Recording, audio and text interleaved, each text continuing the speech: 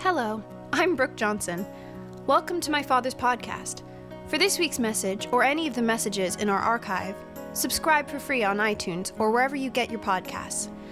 Bethel Christian Fellowship is a church that relies on the support of its community. We consider you a part of that community, and we would love for you to participate in our financial life.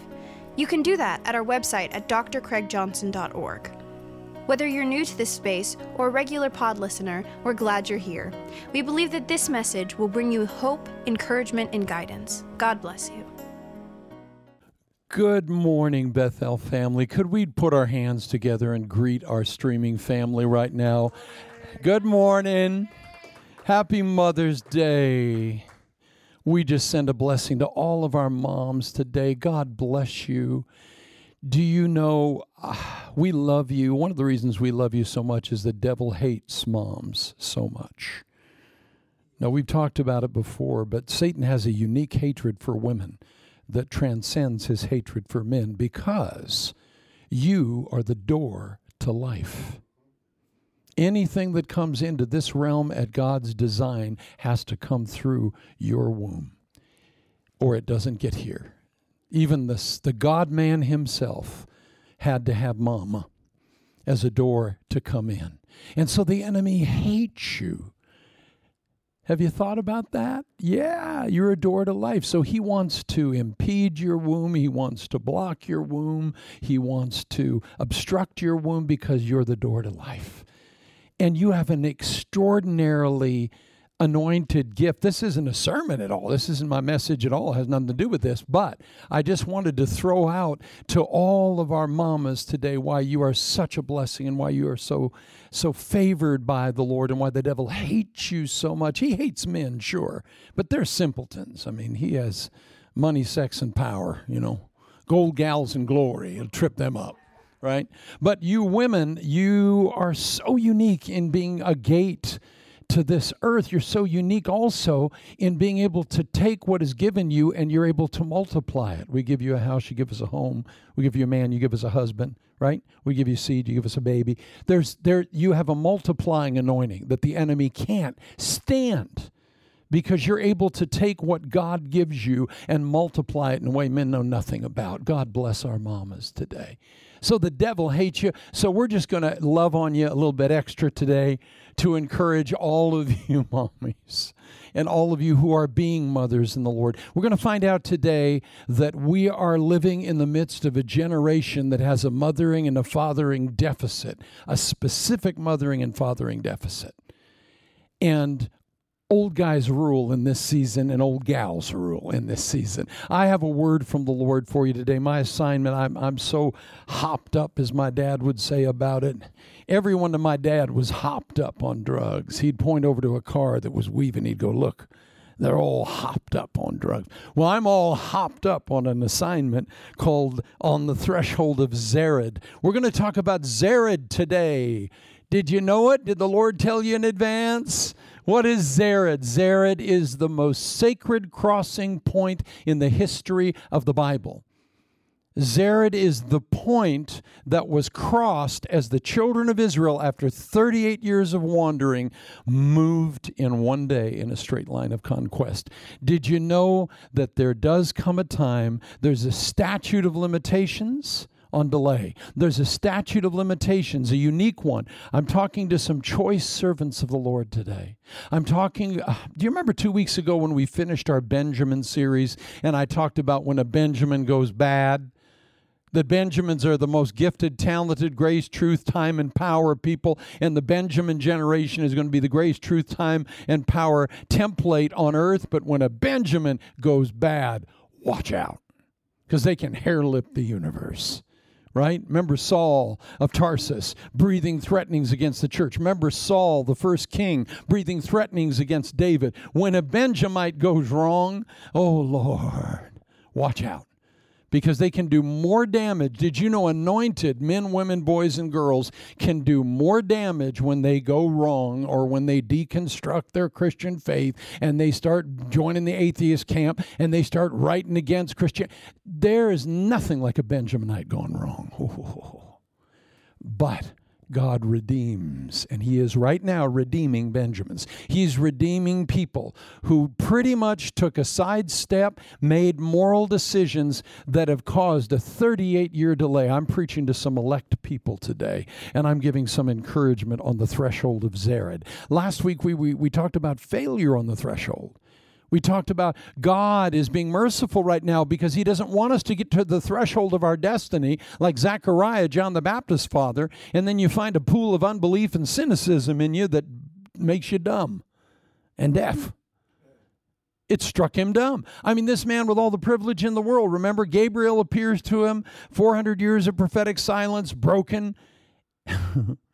Gabriel hadn't talked to anyone since 600 years before he previously talked to Daniel about the Messiah and about the end days and the whole thing. And then Zechariah, this great priest, this man who served God all of his life, stumbles on the threshold of his visitation with unbelief. Did you know you can have caverns of cynicism in you, down in there?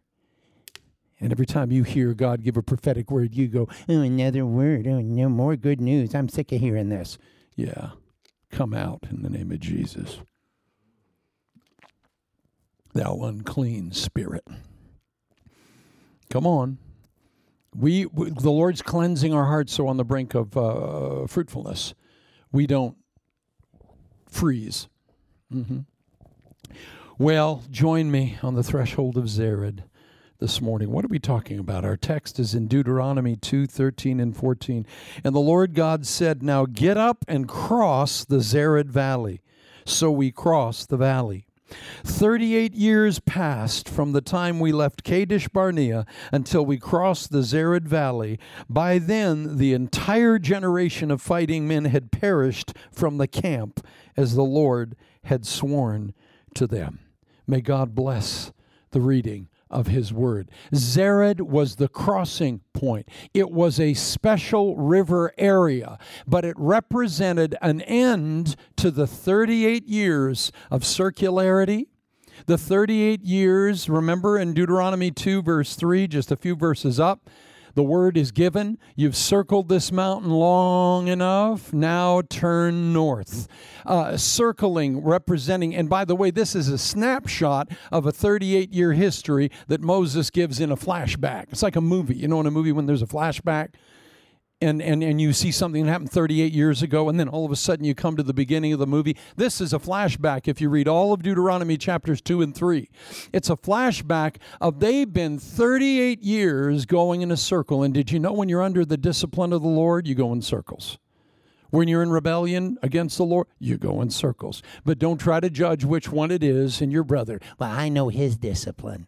It's definitely judgment. No, hold on. Did you know you've circled this mountain? What mountain? It was the whole area of Kadesh Barnea that didn't belong to them. Did you know for 38 years they wandered in circles on territory that didn't belong to them? Did you know the Lord is ready to move us away from circling around? What is it? What is it? Discipline. Chastening. At the day they crossed the river brook of Zered, the Bible says the 38 years were complete. I'm announcing a threshold truth that there is an end. Listen to me. Today marks an end to some chastening of the Lord Jesus Christ that has been on some lives for almost 40 years. It's nobody's business what happened 40 years ago in your choices of unbelief. It's nobody's business what flesh you were in when you tripped the wire that caused a 40-year sentence. Can you imagine that? Being put in prison for 40 years and the president can't pardon you and you can't get shortened time for good behavior. You know, in the things of the Spirit, God doesn't play around. You can manipulate people, places, and things. You can manipulate prison sentences depending on who you know and how much money you have. But in the kingdom, you do all 40 years. Initially, in Numbers 14 at Kadesh Barnea, God sent 12 spies out. 10 of them came back and said, yeah, it's a great land. Yeah, the pomegranates are as big as basketballs. Yeah, but the giants are in the land. Their cities are too tall for us. They will consume us. And did you know God gave a year for every day they spied out the land? 40 days, 40 years. Did you know God does not play. You can get your way in this world, but you cannot manipulate the king. And you know what? I hate that about him, but I love that about him. Now that I'm 62, I love that about him. But when I was in my 20s, I hated that about him because you can't manage him. You can't manipulate him. Nothing that works on people will move God. He's cruel. No, he just can't be manipulated by you, like your spouse and your children and everybody else that plays to your tune. God just says, I'm God. You're not. 40 years. But Your Majesty, I'm just a baby, and I didn't know what I was doing. 40 years, next case. Well, beloved, it's good news. Delay is not denial. All the potentials that could have been actualized that weren't are going to be actualized now. All of the arrival at fruitfulness and the arrival at God's full promise that didn't happen back then can happen now. In fact, listen to some primary facts of Zered. Good news, the land is ready. Whew. Good news, you're ready for the land. Did you know sometimes you're ready in the things of God and you've done your studies and you prepped and you've been trying to obey God and you've been living a right life and you're ready, but the land isn't that God's sending you to. It's a mess. It's a cordoned off mess. And here you are all ready and prepped. And you're doing everything and you're drinking your juice and you're studying theology and you're doing a whole thing. God goes, good news and bad news. Ever heard those good news, bad news jokes? Good news on the ship. You all get a change of underwear. Bad news. Bill, you change with John. John, you change with Jim. Jim, you change. There's good news and bad news in the kingdom. And sometimes the good news is you're ready, but the land isn't. Sometimes the land is ready for you, but you're not ready. God says, take another lap around the mountain. Not another lap. This is so cruel. You know what? If you're learning what you're supposed to learn during the laps and you're not complaining, you can actually grow and mature and become the person. Remember, the symbol of the Christian life is not a circle. It's a spiral. You're supposed to go around once and go up. You're supposed to go around the mountain and learn skills and prepare yourself. Do you know our Lord Jesus was 30 years in a carpenter shop in Nazareth for 3 years of ministry? He put a decade in for each 1 year cycle of teaching, preaching, and healing. He invested his 30 years. We call it good time and bad time. You know, if 5 years goes by and you don't grow at all and you just sit on the couch and eat ho-hos, that's bad time. That's bad 5 years. But if you grow and mature and you glean what God wants and you study and you prepare, that's a good 5 years, right? Some of us have been passing bad time. Come on, you meet them all the time. You met someone you haven't seen in 25 years and they haven't changed a bit. They look twice as bad as they did when you saw them then, and they haven't learned anything. That's bad time. 25 years a bad time. But when you grow, when every time you go around the mountain, you spiral up a level. There was a hotel in Vegas called Circus, and you used to walk on it, and it's a spiral. And by the time you go around once, you've gone up a floor, remember? That's where Tony Spilotro used to run Las Vegas from, that little place. But that's another tape on the mob during the 70s. He just flipped categories in his mind. Next, I'll get to blonde jokes, and then we'll flip into that category. Remember the needle on the records used to bounce? I'm bouncing today. The Threshold of Zered. Crossing the Zered Valley. This was the turning point of Israel's history. And it occurred when the Jews crossed into the Zered Valley. The older generation was gone. Now think about this. The 10 spies came in and said, we can't take the land. And 2 guys, Joshua and Caleb, said, we are well able to take the land. The giants are breakfast cereal for us. Let us go up at once and seize it. And because of the majority vote of the 10, Caleb and Joshua got outvoted. But they didn't sin. They were full of faith in the Holy Ghost. But did you know, because of the unbelief of the other 10, they got dragged into 38 years of circularity. Did you know just because you're in with the crowd in a circle for 38 years doesn't mean that you sinned an equal sin that caused them to have to be judged? Joshua and Caleb were pure. Joshua and Caleb had another spirit, God said. But they were going to have to live through 38 years because of the willfulness of the other 10. And did you know what happened to the other 10 leaders? I could read their names right here. You've never heard of them. Zimlam of Kablan and Kipu of Bakte, and they all died. And God said that whole generation that came out of the wilderness is going to die, and for 100 funerals a day for 38 years, God said, I'm cleaning the clock. And you know what they did for 38 years before they dropped in their graves? Complained and kvetching. The whole time, their shoes didn't wear out. They had central air conditioning, central heating, manna every day. Train loads of manna every day, water from a rock. And all they did was, man, we can't, like this manna every day. That central air conditioning is too cold. It's too hot. Remember Doug and Debbie Weiner on SNL? Do you have any mac and cheese? No, we don't have mac and cheese. This is France at the La Coupe. We don't have mac and cheese. They don't have mac and cheese. So this filthy group that left initially, the moms and dads of all the desert babies born in Egypt, were kvetchers. And God said, let me tell you something. I'm going to kill I'm not going to allow them to die. I'm going to kill every one of them. Because I can't allow, and that was mommy and daddy.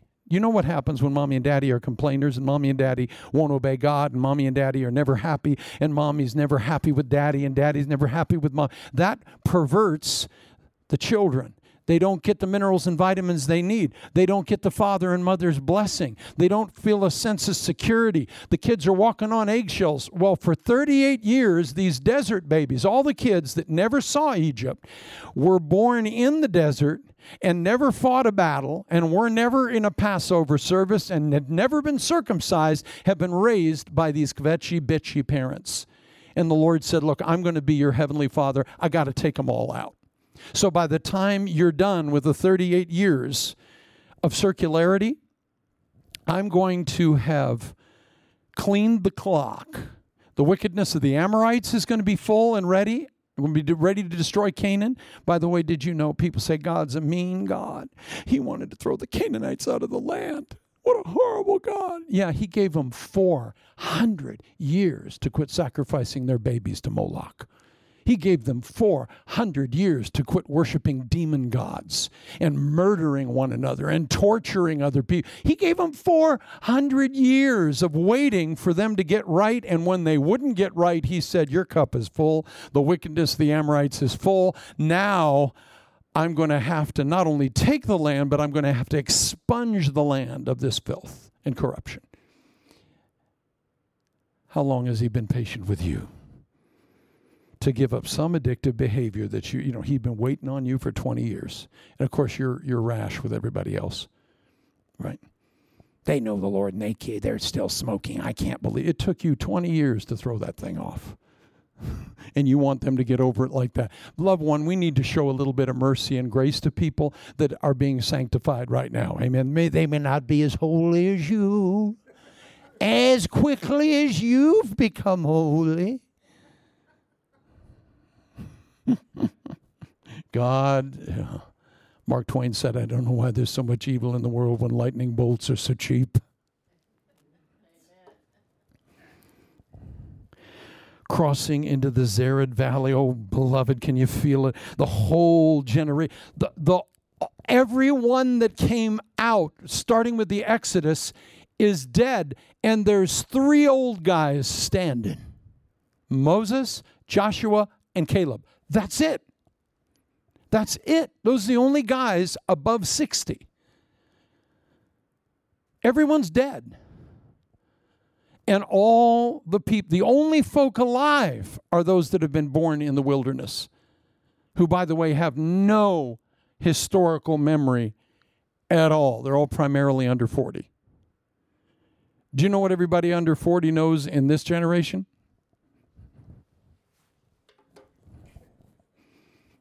Let me move on. I was going to show a 0. Think back 40 years. It's the 1970s. Early 1970s. What do you remember really? You were like 12 or 13. Maybe some of you were 15.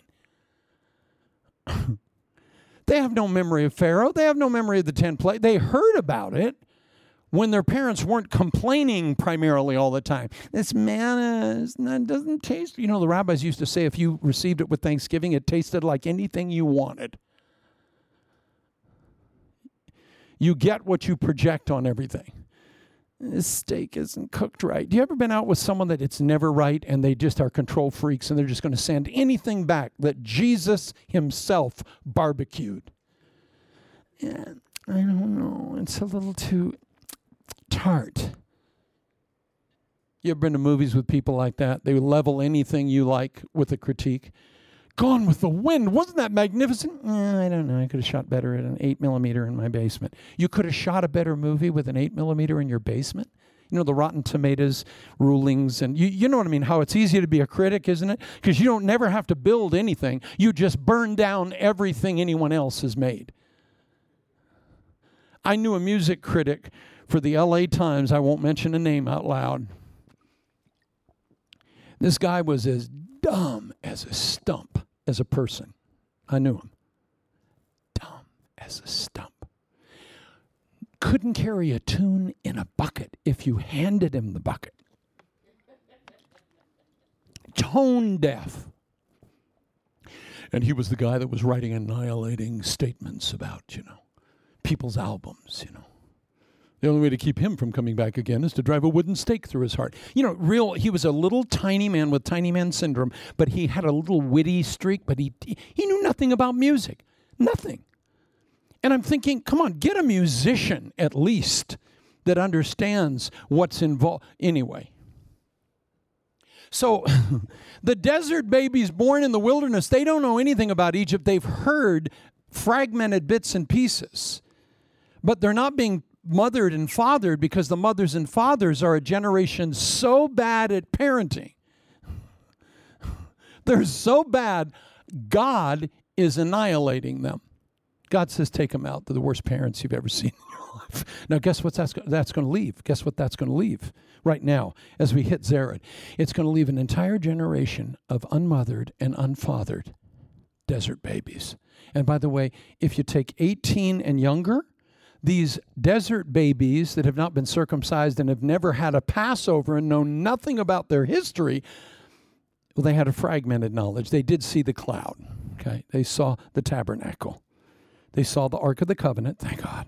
And they saw a little box holding the bones of Joseph, telling the Joseph Bones story. But that's the flannel board presentation they have theologically. And otherwise, they're completely, like God goes, they're so dense, I'm going to have you prepare them in such a way.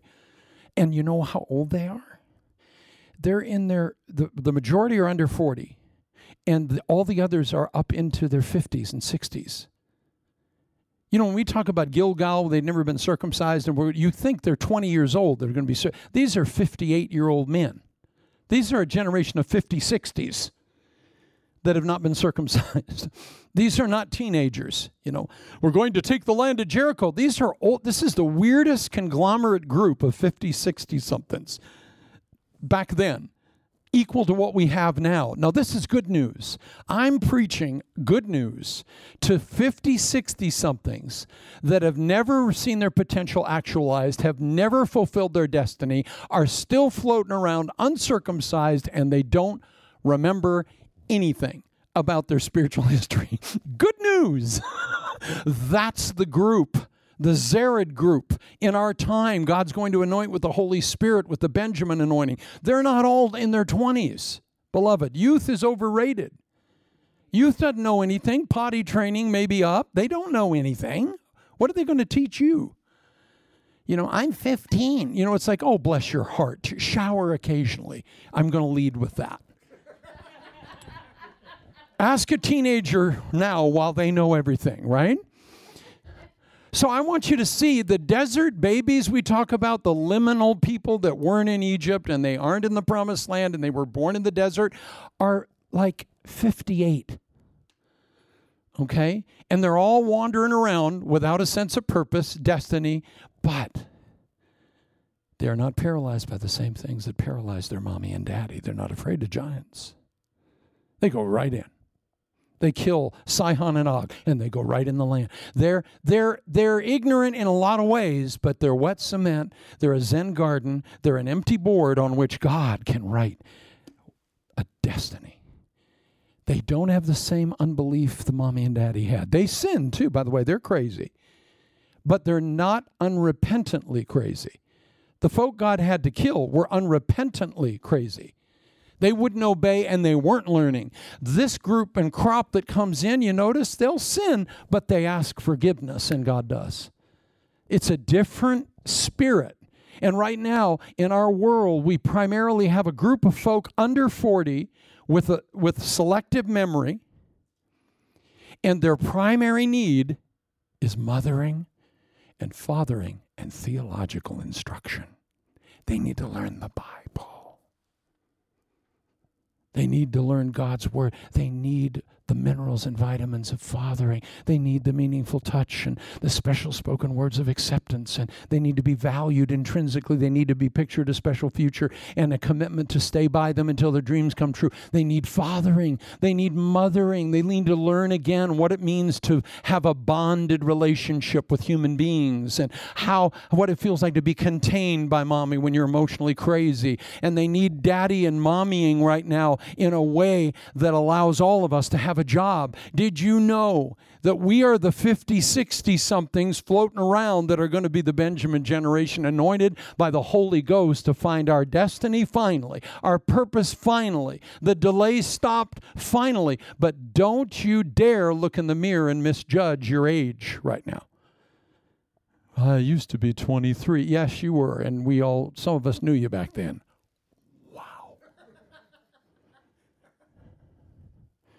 Yeah, you were 23. I'm 23. Yeah. A lot down here, nothing up here. We watched you just jump off a cliff in your moral decisions and your intellectual capacity. So be grateful now that you're 50s, 60s, and you are now facing a brook that you're going to cross. One brook, Zered. The land is ready now. You're ready now. The wickedness of the Amorites is full, and all the people God's going to judge and wipe out, they're ready now. Do you remember way back in Genesis 15:16, God spoke to Abraham, and he said that your descendants are going to go into a land of bondage, but they're going to come out richer than when they went in, and I will judge the nations. But, God said to Abraham, the wickedness of the Amorites is not yet full. What does that mean? That means all the inhabitants of Canaan, their cup isn't full yet. Did you know God uses the imagery of a cup, and he says it's half full? I'm going to give them another 400 years to repent. So could you all wait in Egypt for 400 years while I deal mercifully with the pagans? Your mean God of the Bible is a genocidal maniac, Richard Dawkins said. A genocidal maniac who wipes out. No, that genocidal maniac has been waiting and allowing you to breathe and your heart to pump all these years while he waits for you to repent. Don't you dare call a merciful God, mercy incarnate, a genocidal maniac. He's an ethnic cleanser. When it's time, he'll clean everything. Did you ever pay someone to clean your house and they did a horrible job? You know what I mean? They just made it worse. And then you hire somebody that knows what they're doing, and they clean the baseboards without you asking them to, and they clean with a razor blade, and you give them that same amount of money, and the place is sparkling. That's God as the cleaner. When he cleans, it's clean. Spick and span. Not just like we clean. There you go. Give me my $100. No, we're not going to give you. You know, my son called me and he said that they'd hired a Christian to clean their new house. Never hire a plumber with a fish on the back of his van. Never do it. I'm trying to mentor you. Most Christian organizations want to fellowship with you like your long-lost friends, but they don't want to do a good job. They don't want to fix your garage right. They don't want to do your plumbing right. They don't want to do your bookkeeping right. They just want to pray and, can you pray for me and we'll all have fellowship? Well, I want to have fellowship with you, but I need my plumbing fixed right now. Not 5 times. The first time. So you got to call the Satan worshiper usually to get the cleaning job properly. Oh, look, there's a weird occultic sign. Have them come in. Because they'll do a good job. You may have to pray a little bit after, but the house basically will have good plumbing that works. All right. So my Sunday, they have this Christian lady come in, bless her heart. One of these desert babies, bless her heart. And she just went in, made everything worse, and then they paid her, and she went, and then they found a lady that just went, whoom, without having to be told. Get back to the text. The land is ready for you now, honey. You are ready for the land now. And you know what God did for 38 years? He cleaned out all the flesh and unbelief. Has God been cleaning you? Have you been sanctified? Oh, yeah. Are you the same person you were when you first met Jesus? Oh, no. You've been through a process, and you know the process involves you saying, you're God, I'm not. I'm not God, you're God. You're God, I'm not. And you finally bend your will to his way. And now every time you go around the mountain the last few decades, you have been going up. It's been a spiral. You've been growing. You've been becoming. You've been getting better and better and better. But you know what? Folk next to you have been dropping dead all over the place. God dealt with their flesh for 38 years in their unbelief. Secondly, he showed his mercy for 38 years. Did you know he met every need for 38 years? Every need. They had not one need unmet during that whole time. And you can point to your past history that he's given a flashback of right now. 38 years of circularity. And you know what? He's met every need. You wouldn't be alive listening to the sound of my voice right now if he didn't meet every single need. But now it's time to move from the delay. See, the circle represents training, cleansing, learning, growing, but it also represents monotony. You know, when things just get monotonous, oh, here we go. It's a circle represents monotony, but a straight line represents advancement. And God says, you've circled this mountain. You've circled Kadesh Barnea. You've circled land that doesn't even belong to you. Isn't it something when you exhaust yourself working and being faithful and the land doesn't even belong to you? It's not even yours. You can't have it. David was taking care and guarding with his life his daddy's sheep. Moses for 40 years has a staff, and he is shepherding his father-in-law's sheep. He didn't own anything. Did you know you've been faithful over years with stuff that isn't yours? Well, the Lord says, I'm going to change that now. We're going to move the circularity into a straight line of conquest, and the delay is over. Loved one, at Zered, the end of their chastening was complete. I'm talking to some folk that have been under the chastening hand of the Lord. Legitimately. And you've been doing your prison sentence legitimately, and all you know of life is that you have been stuck legitimately. And it's not an illusion. I might be misreading it. No, you're not. You've been stuck for 30 years. The principle is you've been doing a sentence, but the Lord says, I'm going to let you cross Zered. And all that circularity in a moment is going to break into a straight line of conquest. And now you're ready. The land is ready. Delay is over. Denial is over. You've been prepared enough. Now it's time to go in. And did you know that they were excited to go in? But God waited until the last funeral. Looking at his watch. Oh, we got one more. Can't let the desert babies in. I don't know who that was, but it was probably someone that we were all waiting for. You know when you hear that grandma's dying and she's been dying of the same heart attack for 35 years? A friend of mine told me that recently. He said, my mom has been dying of the same heart attack for 35 years, and they call every week, come to the bedside, and they don't even answer the phone now because mama's always dramatic, and she's always dying, and she's still alive, by the way, the lady I'm talking about. Everybody else dies in the world except this woman. Well,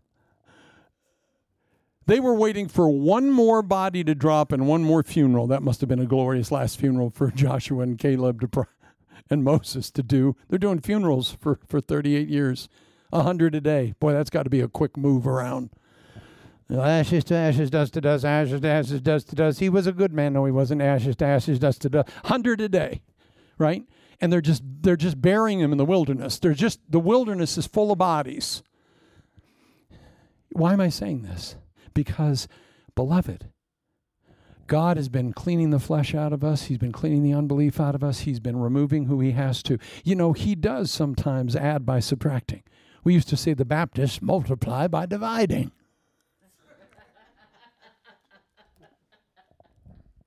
That's for my Baptist friends that know what I'm talking about. He adds to the community by subtracting who he needs to subtract. Beloved, he was cleaning out the flesh, cleaning out the unbelief, dropping everybody he needed to drop, and he's preparing the desert babies. Now, right now, they're just pretty much, they've been sitting on the couch eating ho-hos. That's what they all look like. Praise God. What good news when the Lord Jesus pointed this out to me. He said, Craig, you are your crowd that I'm going to have you lead. I remember one preacher saying something in a sermon. He just dropped this point, and it was simultaneously true but depressing. He said, some of you are just starting right now at the age you are in what you should have been leaving as a legacy right now. Some of you are should be retiring now with what you're starting in right now, in the anointing, in God using you. And initially I thought, oh, that was mean. But the Lord said, oh, no, that's good news. At an age when some people, we would maybe say competent people, are retiring with an awful lot of money in the bank and a lot of accomplishments and a lot of achievements, and they've moved from authority to legacy, and you look in the mirror and go, I think I'm just starting in the kiddie pool of these. God goes, good news, desert babies. You're all 50, 60 somethings. You've all been wandering around. You got a selective memory. I need to mother you. I need to father you. And I need to instruct you theologically so that you know God's word. That's the primary need of our generation. Isn't God amazing? That means all you need to do is be mama. Mother them. Be daddy. Daddy them. Teach them the Bible. Teach them the Word of God. See, repetition is the mother of learning. I don't know if you notice it, but I've been unwittingly brainwashing you all for 25 years. I say the same things over and over again until you go, are you just going to say that all the time? Oh, I'm tripling down on it because repetition is the mother of learning. And guess what you do on the phone when you're in the middle of a divine appointment? You say the same things I've been brainwashing you with. And I've been washing your brains. I brainwash my children. I say the same thing every meal. The best seasoning for food is hunger. Eye roll. Guess what they're going to be telling their grandbabies? The best seasoning for food is hunger. Oh, Grandpa, shut up. No. Repetition is the mother of learning. It's the teacher's curse that if you teach something once 5.5 years ago, you think they heard that. No, you didn't. You heard it the 100th time. I said it and locked in. Abraham Lincoln said, my mind is like a piece of steel. It's virtually impossible to engrave anything on it. But once you do, it never leaves. See, we've got steel brain. Again, your soul hears the same thing over, and then you go, that's mine. I own that. That belongs to me. Yeah, you don't need to give credit where you got it. All truth is God's truth wherever you find it. But you need to just take it and make it your own and cook it up your way and come out and start repeating all the same stuff. See, everything you hear me say all the time, when I say it out somewhere else, they fall down on the floor and scream. You're just used to hearing going, yeah. But you know what the good news is, desert babies? God's been marking on our soul principles, quotes, sayings. You know, I remember Pastor Rick called me on my 50th birthday. I was in the garage of our old house. And I was out in the garage, and Rick called me, and he said, hey, Craig. He said, you know, I have a word for you. I said, well, Rick does that like once in a lifetime, so take that call. You know the word from the Lord, people. I got a word from the Lord. Don't eat that bacon. I got a word from the Lord. Wear that tie instead of that one. It's just you don't hear it. It's Charlie Brown's teacher. When Rick David calls and says, I have a word for you, E.F. Hutton, put your trumpet to your ear. Rick, and I'm out in my garage right then as he's talking to me. And if any of you know anything about my garage, there's books everywhere on my garage. In the old house, it was worse. It was ceiling to floor. It was a mess. But as Pastor Rick talked to me, he said, Craig, I think you need to brush off your Mark Twain and your Abraham Lincoln quotes, because you're going to be just speaking principles and truths and marking people's lives. And he didn't know I'm standing in the garage looking at all my Abraham Lincoln and Mark Twain books while he was saying this to me. That's what I was staring at when he said, you're going to have an ability, to repeat things that are revelatory and revolutionary, and lights go on and aha moments. But first you feed on it, then everybody else is going to feed on it around you. Well, that's very true. And if you stay around here long enough, you're going to hear the same jokes and the same quotes. And why? Because the Lord has been imprinting on you stuff. It's not new to you, but it's new to everyone you ever quote them to. Go ahead. Sit down at dinner next time you go out in public and say, the best seasoning for food is hunger. Everybody go, oh! They'll write down everything you say. I've never heard that before. But a prophet is not without honor except in his own house among his own kin, right? Where everybody knows him. Even the Lord Jesus, his brothers and sisters went, oh my God, what's his problem? The kingdom of God. That's what they did. They were over familiar with Jesus. And these people, if I was in the wilderness near the ark, and the box that held the bones of Joseph, and I fed on man every day, you would have bitched as much as they did, probably outdone them all. Manna. Oh, I suppose. Oh, let me prophesy. There's manna. Oh, it's covering the ground. Oh, God, here we go again. You would have been the queen of kvetching, like you are now. Oh, shitadabaha. If I lived then, I would be different. No, you wouldn't be different. You'd be exactly like they were. And that's what they learned in the wilderness. Gee, we're fallen. Gee, we're broken. Gee, we're not appreciative. Gee, we have a problem with gratitude and ingratitude and entitlement. Manna again. Ew. You seen someone do that in Beverly Hills at the restaurant? Could you take this back? I ordered a salad, not this. I saw a woman doing that the other day, and I don't know what it is, but my tics go off. You can be a porn star, it doesn't bother me. You can be a drug addict, it doesn't bother me. But when you see an entitled, ungrateful eye roll, is this a restaurant you order food? Can someone serve us? That's when my sanctification, I confess, it's gone. It's gone.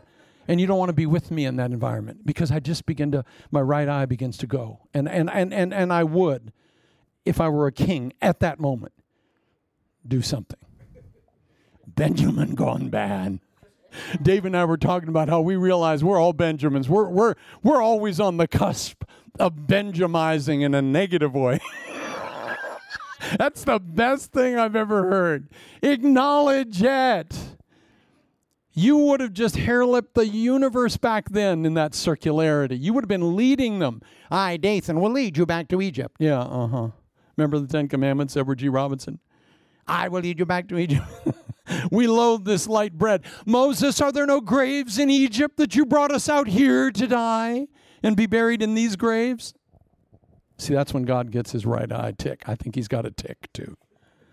But he's a little bit longer in his patience, but his long suffering does not last forever. His long suffering is not infinite. Certain attributes he has are infinite, but he's not infinite in long suffering. That means there's a point where he goes, done. That's it. Even with Christians in our generation. You can go under the judgment of God, the judgment of your flesh. It's not your salvation, but you know what? 1 John said there are sins unto death that Christians commit. Paul said there were people in Corinth that were not judging the table of the Lord properly, and they were dying in the church services. 1 Corinthians 11:31, if you judge yourself, you will not need to be judged, as many were sick and dying in the church. Why? Because they were not properly handling the table of the Lord. It's a sacred table. You can't approach that with eye rolls, unbelief, cynicism, skepticism. God says, yeah, I'll drop your little petals in a minute. And he still will. Don't think he won't. Jesus loves you, but he can't use everyone equally. God cares about you. But remember book of Revelation, those that were committing fornication and they were defiling the work of the Lord, God said, you're going to drop like dogs. And they started dying because they were in bed with Jezebel. They were having fornication with spiritual teachers that were teaching them to be immoral. These were born-again, Spirit-filled Christians that Jesus not only died for, but they had accepted him, but they were choosing a carnal life, and that can be your end sometimes. Amen? It's not always good news. There are some folk that have to leave. They're in the way. And God, you don't take them out. To my recovering mob hitmen friends watching. I'll help Pastor Joel out. Nicky potato salad. He's born again a week. I'll deal with Joel. It's okay. Pastor, don't worry about a thing. I'll take care of your haters. No. Nicky, sit down, Nicky. Okay, this is Pastor Craig. I love you. Hey, I appreciate your talent. Ben, move the gun over because I'm uncomfortable. Oh, Pastor Craig, I wouldn't hurt you. Get over here, you knucklehead. Yeah. Loved one, God is the author of life. Therefore, he can take it anytime, any way he wants. But you are not God and the author of life, so you can't take your own or others anytime, any way you want. So thank you, Nicky Potato Salad and Jimmy the Pick Gravano. What an elder board. Before they get sanctified. David, we got to mentor these people. Let them keep the gun even. They'll grow out of it. They'll just give the gun up someday when they're finished. So we don't need you helping God impose his judgments, but he's really good. Vengeance is mine, saith the Lord, I will repay. Don't worry about him. He knows how to shut a program down so much better than you do. And I know you don't really believe that. You don't, because you really think you're inventive enough. I will make God glorified in this hit. No, Nicky, no. David, we're going to put Nicky in your discipleship class. You got to handle him. Nicky Potato Salad. And all of his 5 wives, well, the ones that are alive, are coming too.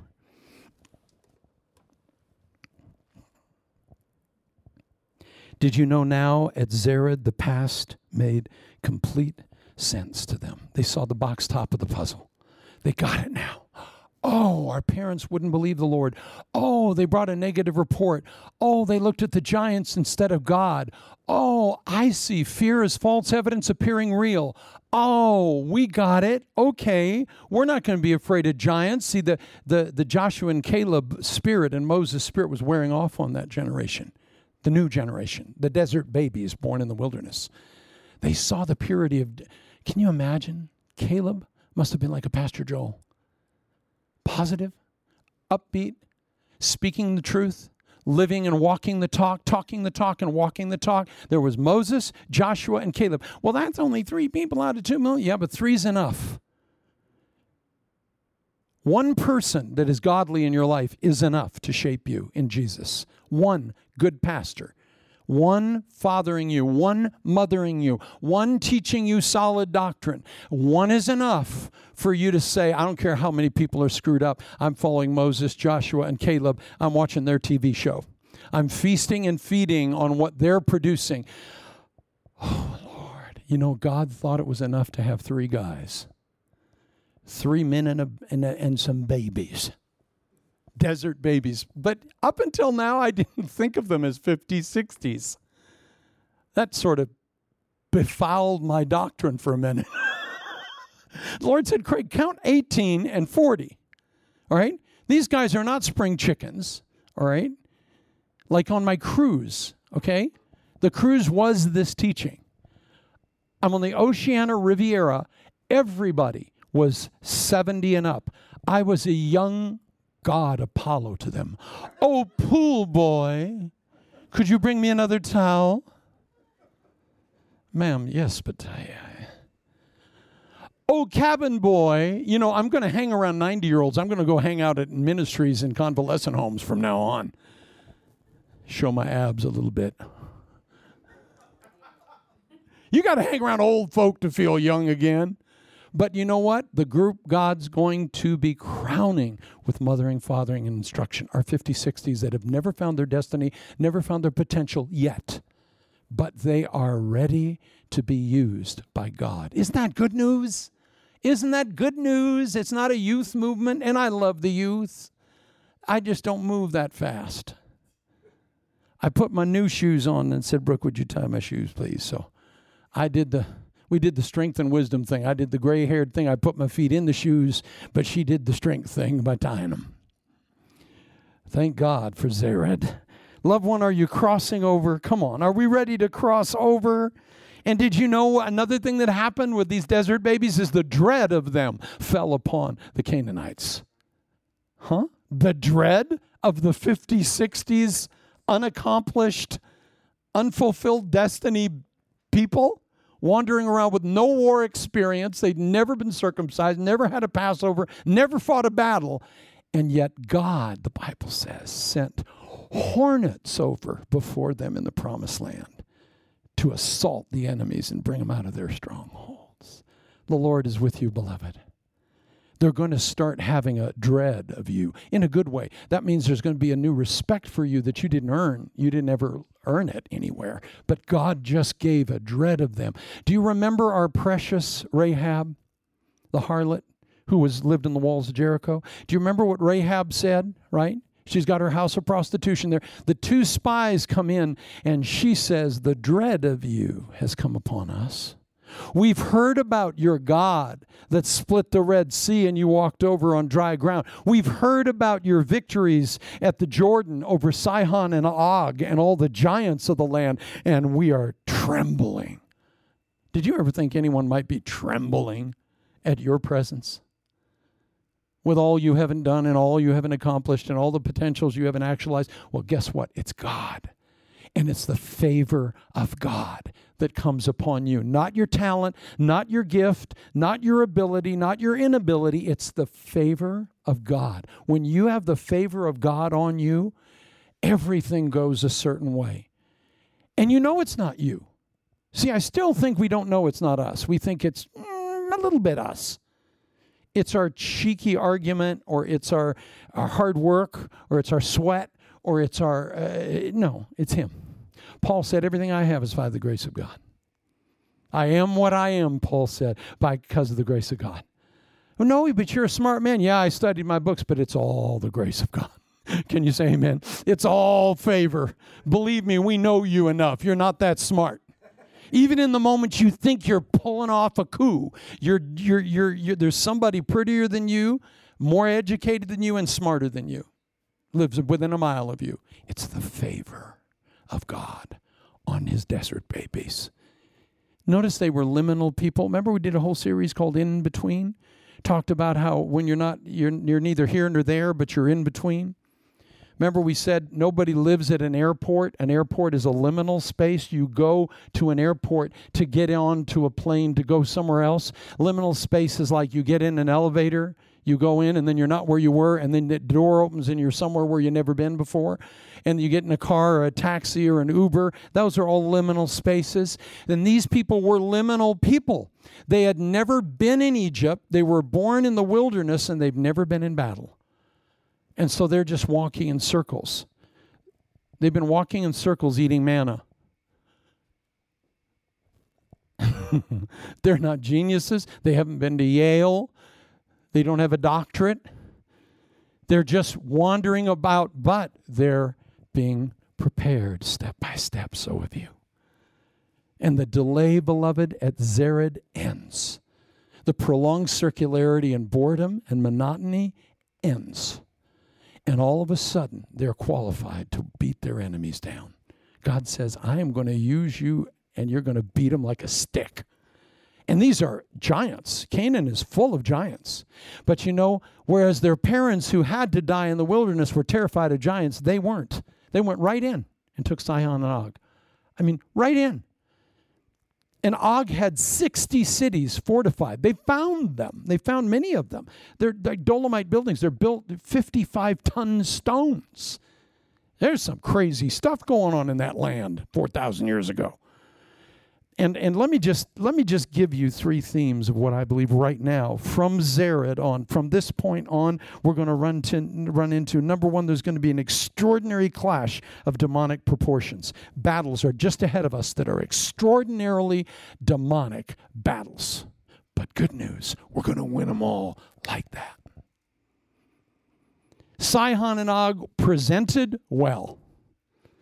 They are giants. They have armies. They are dreaded people who have been defiling the land for 400 years. And the children of Israel that have never even had a fork as a weapon go in and take them in a day because of God's power. It wasn't their broom handle that won the day. All right? These people don't have weapons. They have sticks maybe. And they can go when they're attacking you. But they have nothing other than God. And these are the most fortified giants in the history of the land. We are heading for a demonic clash. You have no idea how nasty this battle is that we're in right now and moving towards. But we're going to win it in a day because of the favor of God. Boom. All of us desert babies wandering around. It's not a time to die on the wrong battlefield in argumentation right now. It's not time to drown in shallow water on the wrong arguments. It's time to get full of the Holy Ghost and power and just say, I'm a desert baby. I'm a 50, 60 something that's never actualized his potentials. Been delayed for 38 years. But I'm going in now. And he's leading the way. He's opening the door. He's doing the battle. And all you have to do is just present yourself in all your amplitude.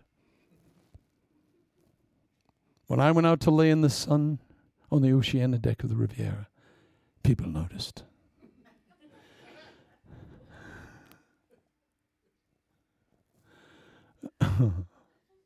I look like Mr. Incredible. Remember he's trying to do his belt? Remember Mr. Incredible? They used to call me Pastor Buzz Lightyear. I was Pastor Buzz out there in my little stuffed into my little suit and just walking around with my towel.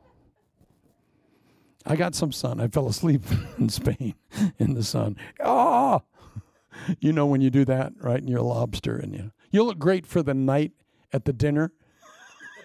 You look like Aristotle Onassis, but then you suffer. All right. But all I had to do was just amplify my amplitude. I went in, I got in the hot jacuzzi, displaced, and put all the grills out on the ship. Then I went and laid down. But it got good to me after a while. I was just like, you know what? I'm like the Italian men. They don't care. The Italian women, they don't care. They just wander around. Only Americans go, does my butt look fat in these? I just carried forth. And it was good. It got good. Would you like a drink? No, I'll take another Diet Coke. Could I have another Diet Coke? Thank you so much, Ron. Cabin boy. That's my new identity at home. Rebecca goes, oh, pool boy. Could you bring me some wipes and a diaper?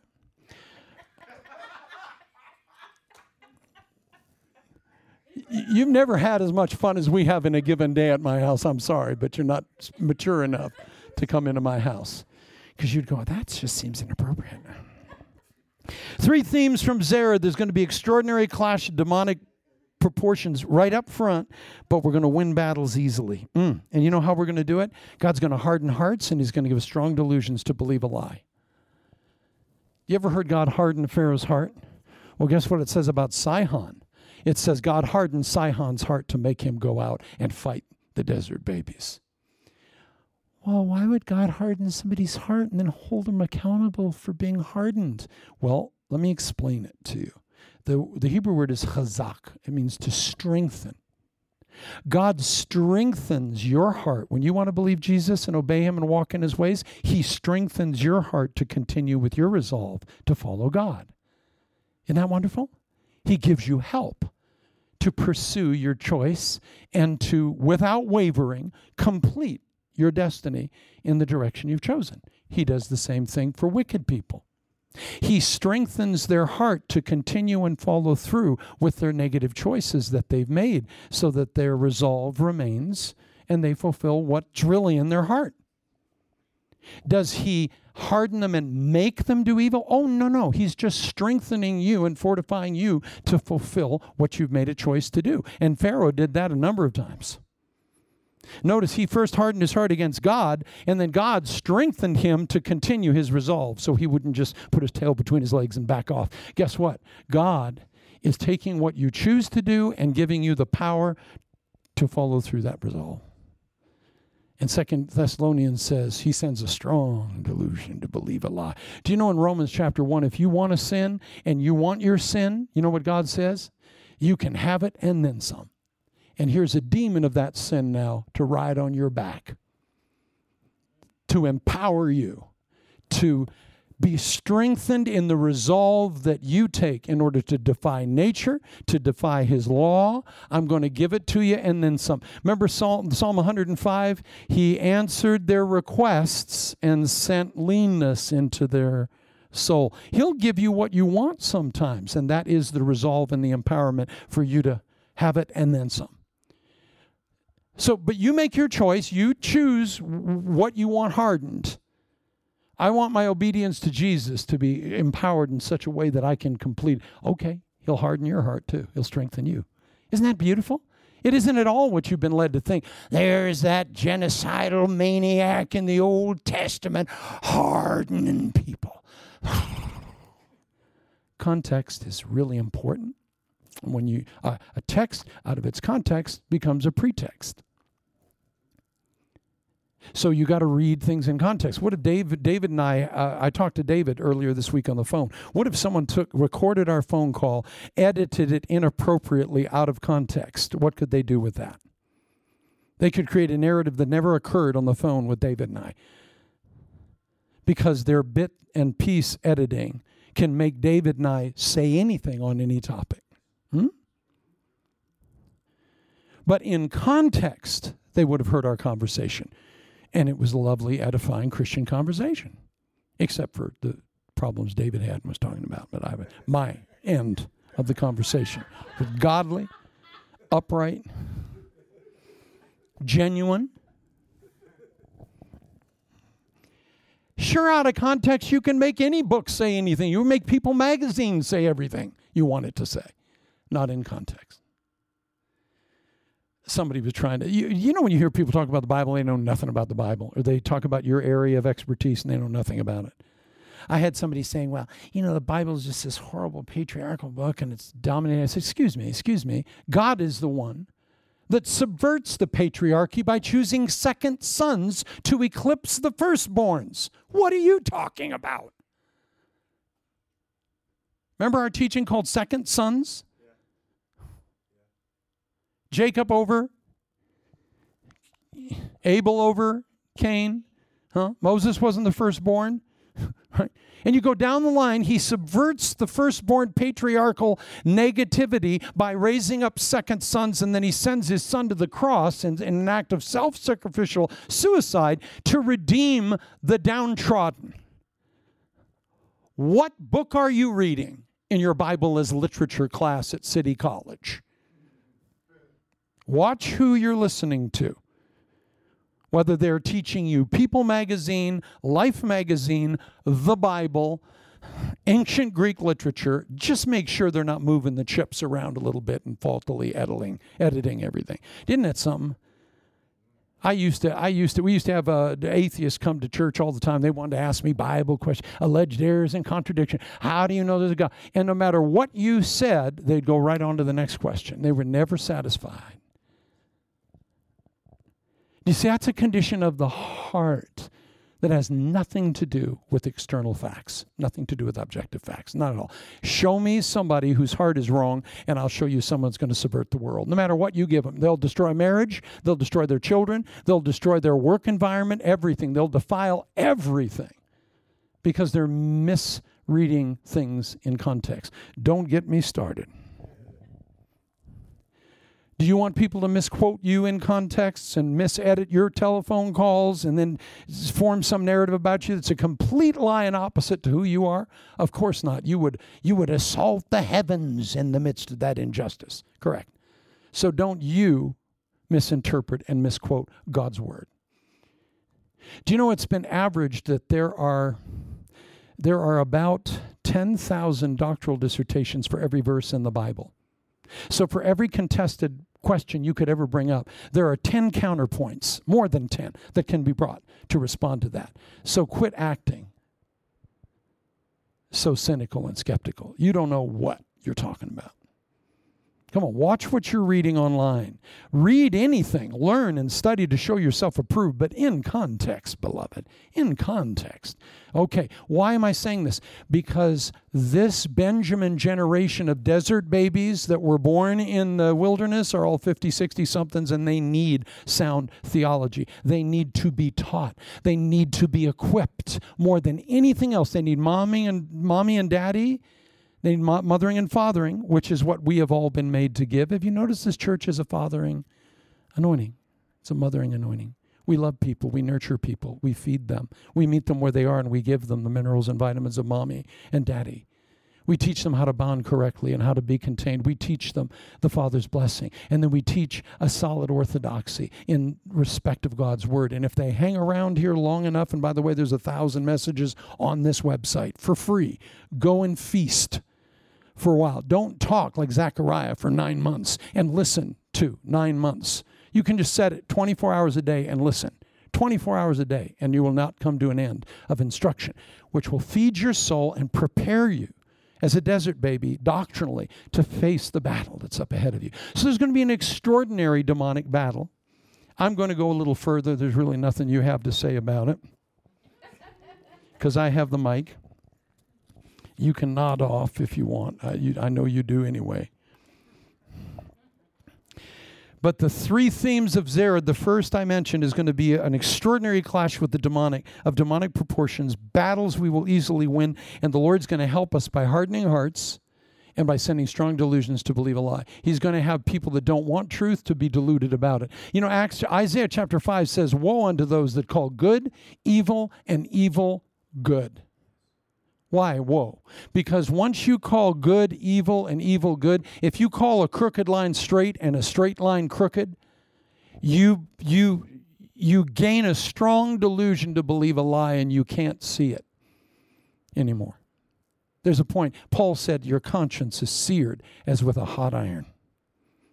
You can force yourself to not see crooked from straight. Yeah, I would never call a straight pool cue crooked and a crooked pool cue straight. What are you calling me, an idiot? Yeah, once you pursue that path, you will get a strong delusion to believe a lie, and you will call what is crooked straight. That's common sense. That's a crooked pool cue. How dare you call that thing crooked? You racist. That's not crooked. Define crooked. It's crooked. And now a 5-year-old goes, that one's crooked, that one's straight. But an adult with a delusion to believe a lie will call a crooked thing straight and a straight thing crooked. Isaiah 5 called it. He said, woe unto those that call evil good and good evil. And then Jesus, our Lord, in his ministry, quotes Isaiah saying, remember the group he talked about? Here they are. He said, if the miracles I did in Capernaum had been done in the days of Sodom and Gomorrah, they would have repented in sackcloth and ashes. He said, the Queen of Sheba went 1,200 miles to hear the wisdom of Solomon, and she didn't see miracles like this. She had a little bit of light that she followed, and look, her breath was taken away. You have seen so many miracles in Capernaum that you are unmoved. Yeah, miracle, schmiracle. Remember when he was opening the eyes of the blind? He's not even doing that anymore. God, what did he do today? Oh, he healed a cripple, but he's slacking. He's waning. You say, Craig, I never would have done that in Capernaum. You would have been leading the home group in Capernaum. The Lord himself said, remember Isaiah's crowd? Call good evil, evil good. Here they are, all the religious leaders running the temple. Bada boom, bada bing. And guess what they did when they heard him call them that group?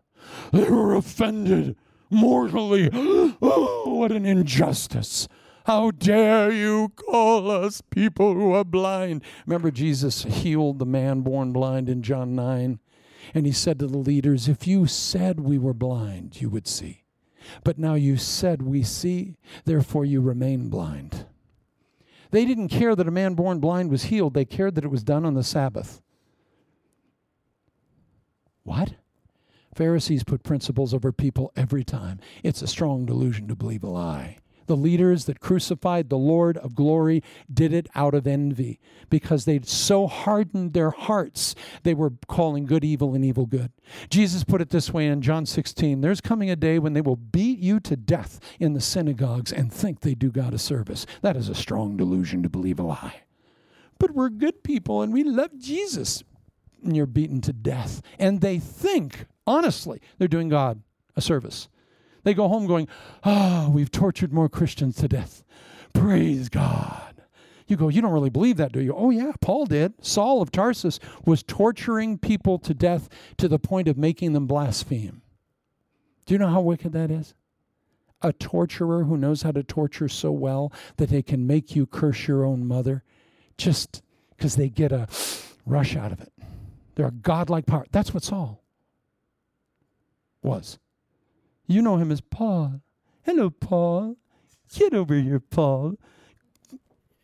Come over here with all your scars and your unimpressive speech. Give him a little noogie on the head. He tortured family members of yours to death and made them blaspheme God for fun. That's how perverse he was, breathing out threatenings against the church. But guess who was able to handle him? Jesus said, I'll take care of it. Remember even poor Ananias? Ananias, go minister to him. He goes, Lord, we've heard a lot about this man. He calls good evil and evil good, and he might hurt your little Ananias. And Jesus said, go on, go. It's okay, I dealt with him. He's blind. He can't hurt you. I struck him down blind, so he's going to be in the Helen Keller School of Spirit Leadership. He won't be able to catch you. You don't feel too intimidated by a totally blind person, incapacitated, do you? I hope not. Ananias could outrun him no matter what happened in the house. Brother Saul, the Lord Jesus has sent me. No weapons in the room, no whips. It's okay. But do you see how bad we can get and think we do God a service? That's the religious spirit that is going to dominate our time, and it's expressed in its political form and its Christian form. It isn't sex, drugs, and rock and roll that will quench the church's work. It is a religious spirit in embodying politicians and religious leaders that will assault the truth and call something straight crooked and something crooked straight. And you can't argue with them. There is no ground for it. It's a strong delusion to believe a lie. God has strengthened their heart to continue to believe that. Isn't this fun? We're in the midst of fun, fantastic, hallelujah, extraordinary clash of demonic proportions. And second, there's going to be an extraordinary season of transgenerational change. Listen to me. Moses is about to give up his leadership. Joshua is about to take over. There's going to be a transgenerational shift in leadership because all of them died in this case. God took all of that generation out before Zered. Notice he says, you're crossing this day because the last guy dropped. Now, we don't know who that is in your family or church. But if there's one person left that is hindering the drop of God's release and fruitfulness, God will take care of them. But not you and Nikki Potato Salad. I can see a whole Christian cult starting as of this teaching, led by Nikki Potato Salad, online. Look online later.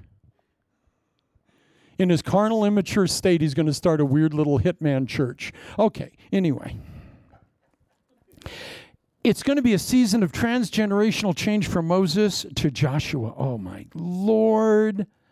This is going to be something. Did you know Moses was a wilderness leader? He was called by God and anointed to be a wilderness leader. He could only lead the people in circles. Notice?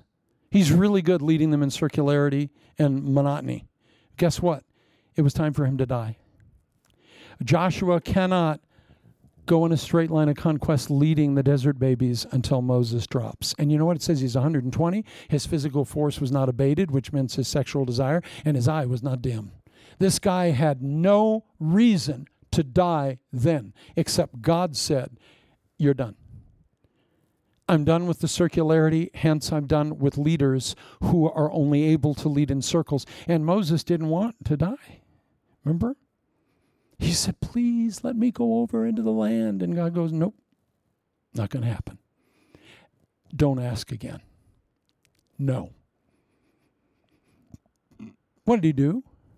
Instead of speaking to the rock, he smote it twice. Notice the water still came out. Your ministry can be canceled by God and the water still flows. This is worth the whole tape. The water still flows. The gift and the talent and the ability still flows, and you've long been disqualified, and you're dying as you're standing. Dead man walking. Moses, it was his time.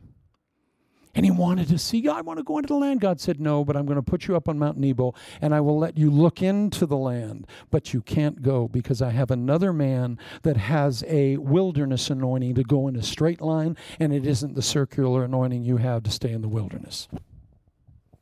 If you knew how deep that was, you'd be cheering and throwing chairs at David. God will protect him. If the Lord is with him, the chair won't hit him. That's my theory. Extraordinary clash of demonic proportions. Extraordinary season of transgenerational change. And third, the final preparation of God's strange desert babies. I can mock them because I'm one of them. Children under the age of 18 at the time of the Exodus would be 40 to 58 years of age. So imagine if you were over 70, you would have died with the group. You'd be dead. So talk about a limit, right? Only Moses and Joshua and Caleb are like 100-ish up in there. Moses is 120. Joshua and Caleb are in their 80s, all right? So they are the only guys that old. Talk about removing an entire slot of people. You go, Craig, I was expecting a Mother's Day message. Well, Mama, your chastening is over. The delay is over. God's moving you forward into a straight line of conquest you never thought you'd live to see. You're not too old to fulfill all of the will of God for your generation. There's your mama. All right.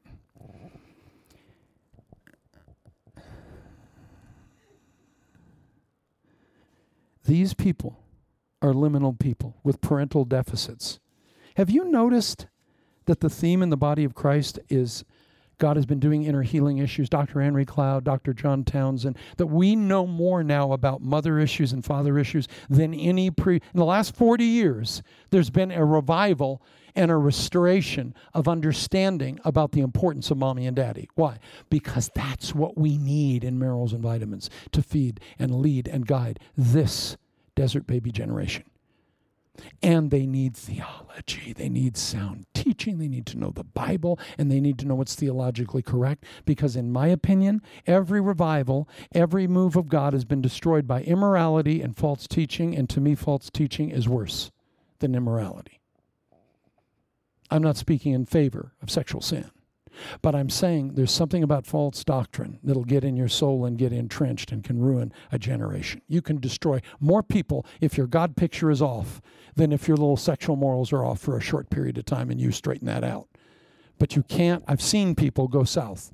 I've seen talented, gifted, anointed young men and women who sit under a false teacher and they start teaching all kinds of nonsense. I knew one young man. He's one of the most gifted people I've ever met in my life. He has every talent, every ability, And he sat under some teacher that taught him plurality of marriage, and you can have polygamous relationships. David had many wives. You can have many wives.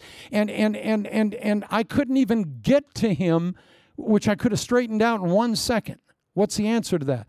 You have to, when you interpret the Bible, know what's descriptive and what's prescriptive. The Bible describes things accurately, but doesn't prescribe them for you. The Bible describes Satan's lies, but they're not prescribed for you because they're written in the Bible. And I could have saved the guy with one interpretive principle, but I was blocked from getting to him, and his whole life went south with false teaching. His health was compromised, his family was compromised, and he lost every perfect opportunity to flourish in the Lord because he wasn't mothered, fathered, and he wasn't taught. Oh, that was hard to watch. You come on, you parents, you know it's hard to watch, isn't it? When you see somebody and you're taking one step and they're going to go wrong, and you just go, you know where that's going. You know where that path goes. They're jumping down a hole it took you 25 years to get out of. You're just climbing up, and they're just jumping in on the diving board. And you're going, no! And they're going, don't put your restrictions on me. I'm not you. I can dive in that hole, and I'll be fine. And you still listen. 20 days later, oh, there they go. Don't put your restricted knowledge on me. Don't bind me with truth. Nobody's going to tell me what to do. There's always someone with an uncle that says, ain't no three-headed God going to tell me what to do. Uncle Dan, please don't say things like that. Move away. Move your chair away from Uncle Dan. Ain't no three-headed God. Ooh. Have you ever... Aren't you glad he's long-suffering? Aren't you glad he's gracious? Aren't you glad when he saw things you were saying and doing 38 years ago that he didn't just kill you, he just took care of you his way, which has turned you into a lovely desert baby. Sweet, flexible. And let me close. Well, we may pick this up next week. Do you remember what has to happen to these desert babies to prepare them to go into the promised land? They had not been circumcised. Oh. They'd never fought a battle, never kept a Passover, and they'd never been circumcised. That was that lovely proof that God had marked you intimately in the deepest conceivable way, and that he had removed that piece of flesh from your penis that represented you can't be as sensitive as you can be when certain things cover you. Anything. Notice God taught in circumcision, you have no recourse to privacy in this move. I am approaching you at an intimate level. Remember last week we talked about Jesus washing Peter's feet, getting real close to him, and Peter was feeling really awkward, you know? Jesus taking his shoes off and his nasty feet and his ugly corns, and he's going to wash that. You know, Peter just felt his space was being... Well, with circumcision, you have no recourse to intimacy and no recourse to personal space. And these guys are 50s, in their 50s. Ow! And they don't get scalpels. They get flint stones. And they sharpen the flint stone. I didn't mean that, but that was funny. I could have taken that as an... And they sharpen this nasty... It isn't like the scalpel that you would get nowadays, which spares you some degree of pain and discomfort. And they are all cut.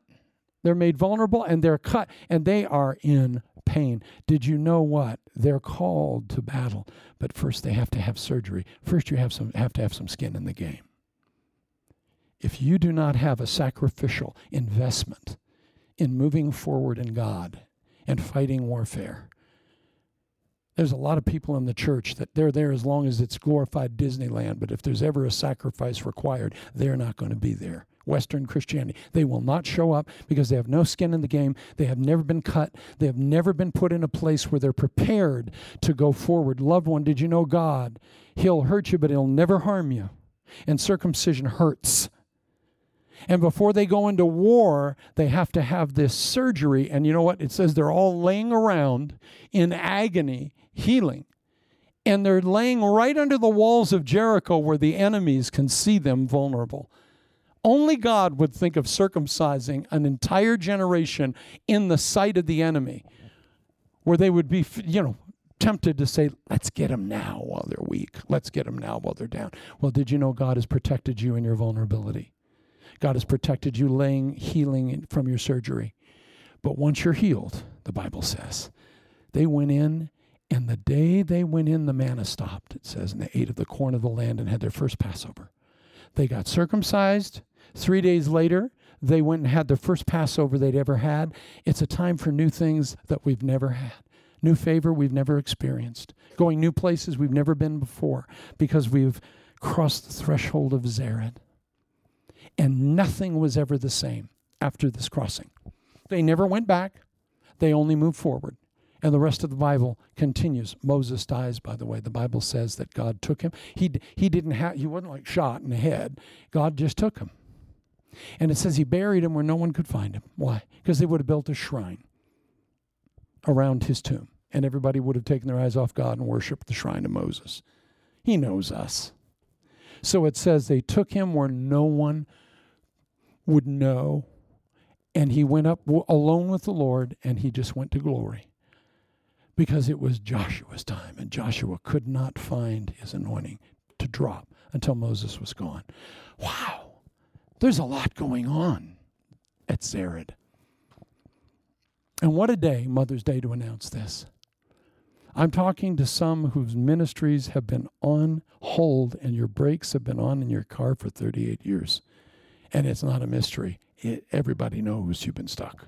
Everybody knows it. They won't say it because they're too nice. But they've heard tales of what happened back 38 years ago. But you know what, beloved? The delay is over. Land's ready. You're ready. Whew. Father, we thank you in the name of Jesus that you are a mighty God who fulfills your word to us. Lord, after even all the years of delay, Lord, you're breaking the circularity and the monotony, and you're bringing us in a straight line of conquest. Praise you for that, Lord. Thank you, Jesus, that we are crossing Zered. Thank you, Jesus, that whatever it is that we've endured in the wilderness time, it's going to be a history that makes us who we are, and we are going to move forward. And Lord, you are our favor. You are our shield. You are our buckler. You are fighting our battles. You're doing everything for us because we can only handle a broom handle. We don't even have the experience of seasoned warriors, but we give you praise, Lord. Go ahead and there's a changing of the guard now many times because the guard wouldn't change. Thank you for transgenerational changes in leadership right now, Lord. Thank you that you're bringing up new men, women, boys, and girls to find their moment and their hour of conquest. Thank you for this church, Lord, that you're bringing us and causing us to move forward in our mothering, fathering, and equipping responsibilities, Lord. Thank you that we're going to speak to our generation in an equipping manner, and in a fathering manner, and in a mothering manner, and all we got to do is do us. We give you praise, Lord Jesus, that delay is not denial. And we thank you even now, Lord Jesus Christ, that you have been preparing us, shaping us, molding us, and forging us, God. And we praise you that all of the demonic powers that look so godlike are going down, like that Ragnarok movie.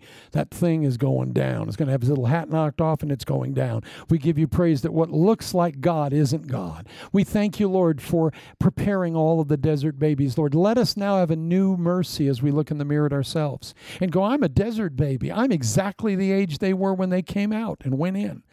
We thank you, Lord. We're right on time. In Jesus' name. Someone say amen. You're right on time, beloved, and you didn't think you were.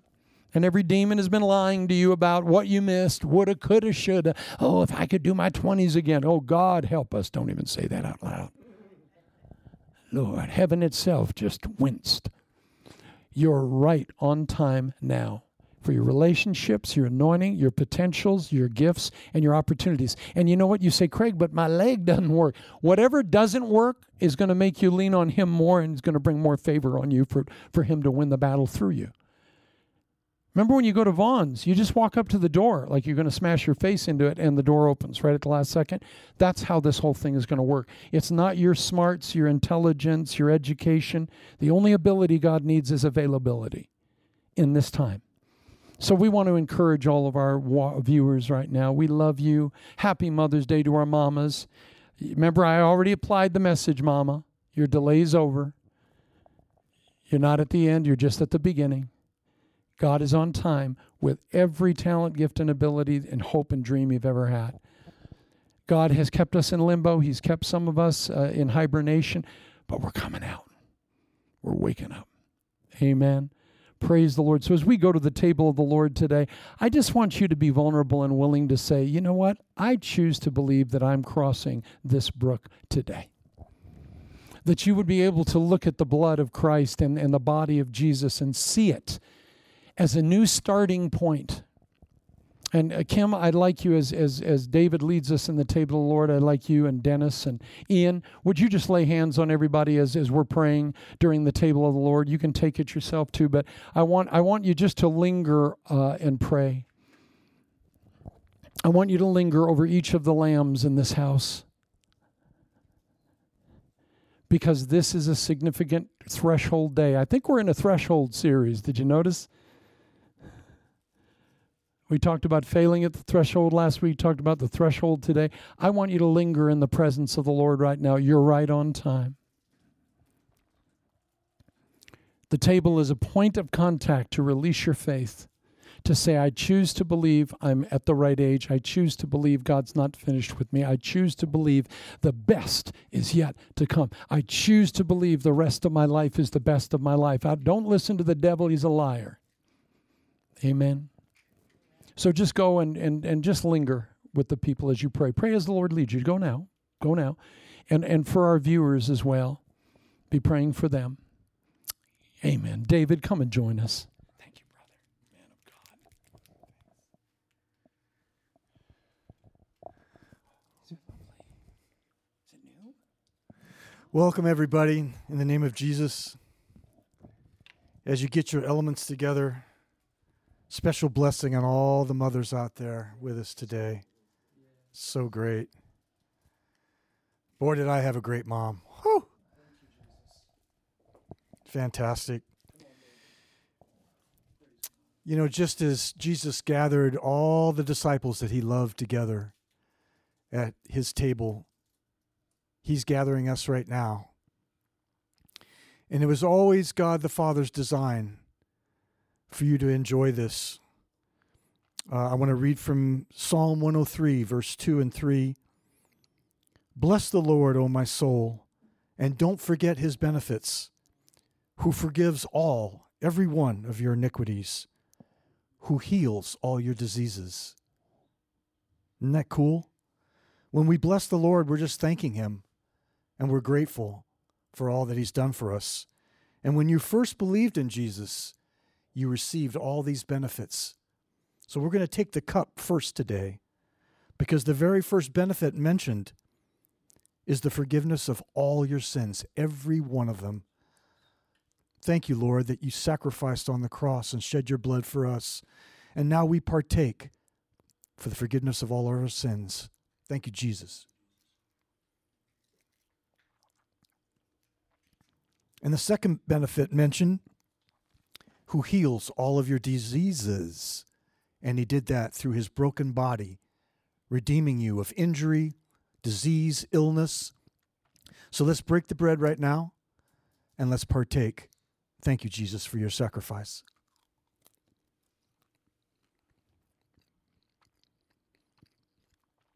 May you be blessed today in the name of Jesus.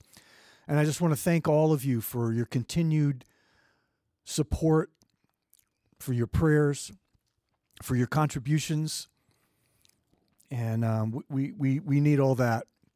If you feel led today by the Holy Spirit, please contribute so that we can continue to pay the bills here at Bethel. And thank you for your support. We love being able to fellowship with you, being able to worship with you, and share the good news of Jesus with you. Be blessed in Jesus' name. Thank you, David, for your anointing. Isn't he wonderful? Praise the Lord. Oh, beloved, he's not finished with you. And I have to say to my brethren, he's talking to some of you that have been shipwrecked and you've been stuck. But you know what? He knew you were going to take that off-ramp before you took it. And he knew you'd be listening to my voice today and being new hope just going into your heart and nourishment and fellowship, that he's bigger than you. He's bigger than your choices. Aren't you glad? Aren't you glad that he knew how to stitch every choice into the big tapestry of destiny? Aren't you glad that he's more powerful than you? Aren't you glad that your little finite will couldn't hair-lip his plan for you and your family? Hallelujah. I don't know about you. I'm glad we have a mighty God. I'm glad he's not at the mercy of Craig's unbelief and Craig's opinions. I'm glad that he can weave everything together at the end, and where every thread is absolutely necessary for you. There's not one thread you could take out of the tapestry of your life now. Oh, I go back 38 years to Kadesh Barnea and I wouldn't have sinned. No, you couldn't take that thread out because then you wouldn't be who you are today. See? So the past makes sense now. The whole box top of the puzzle of your life makes sense.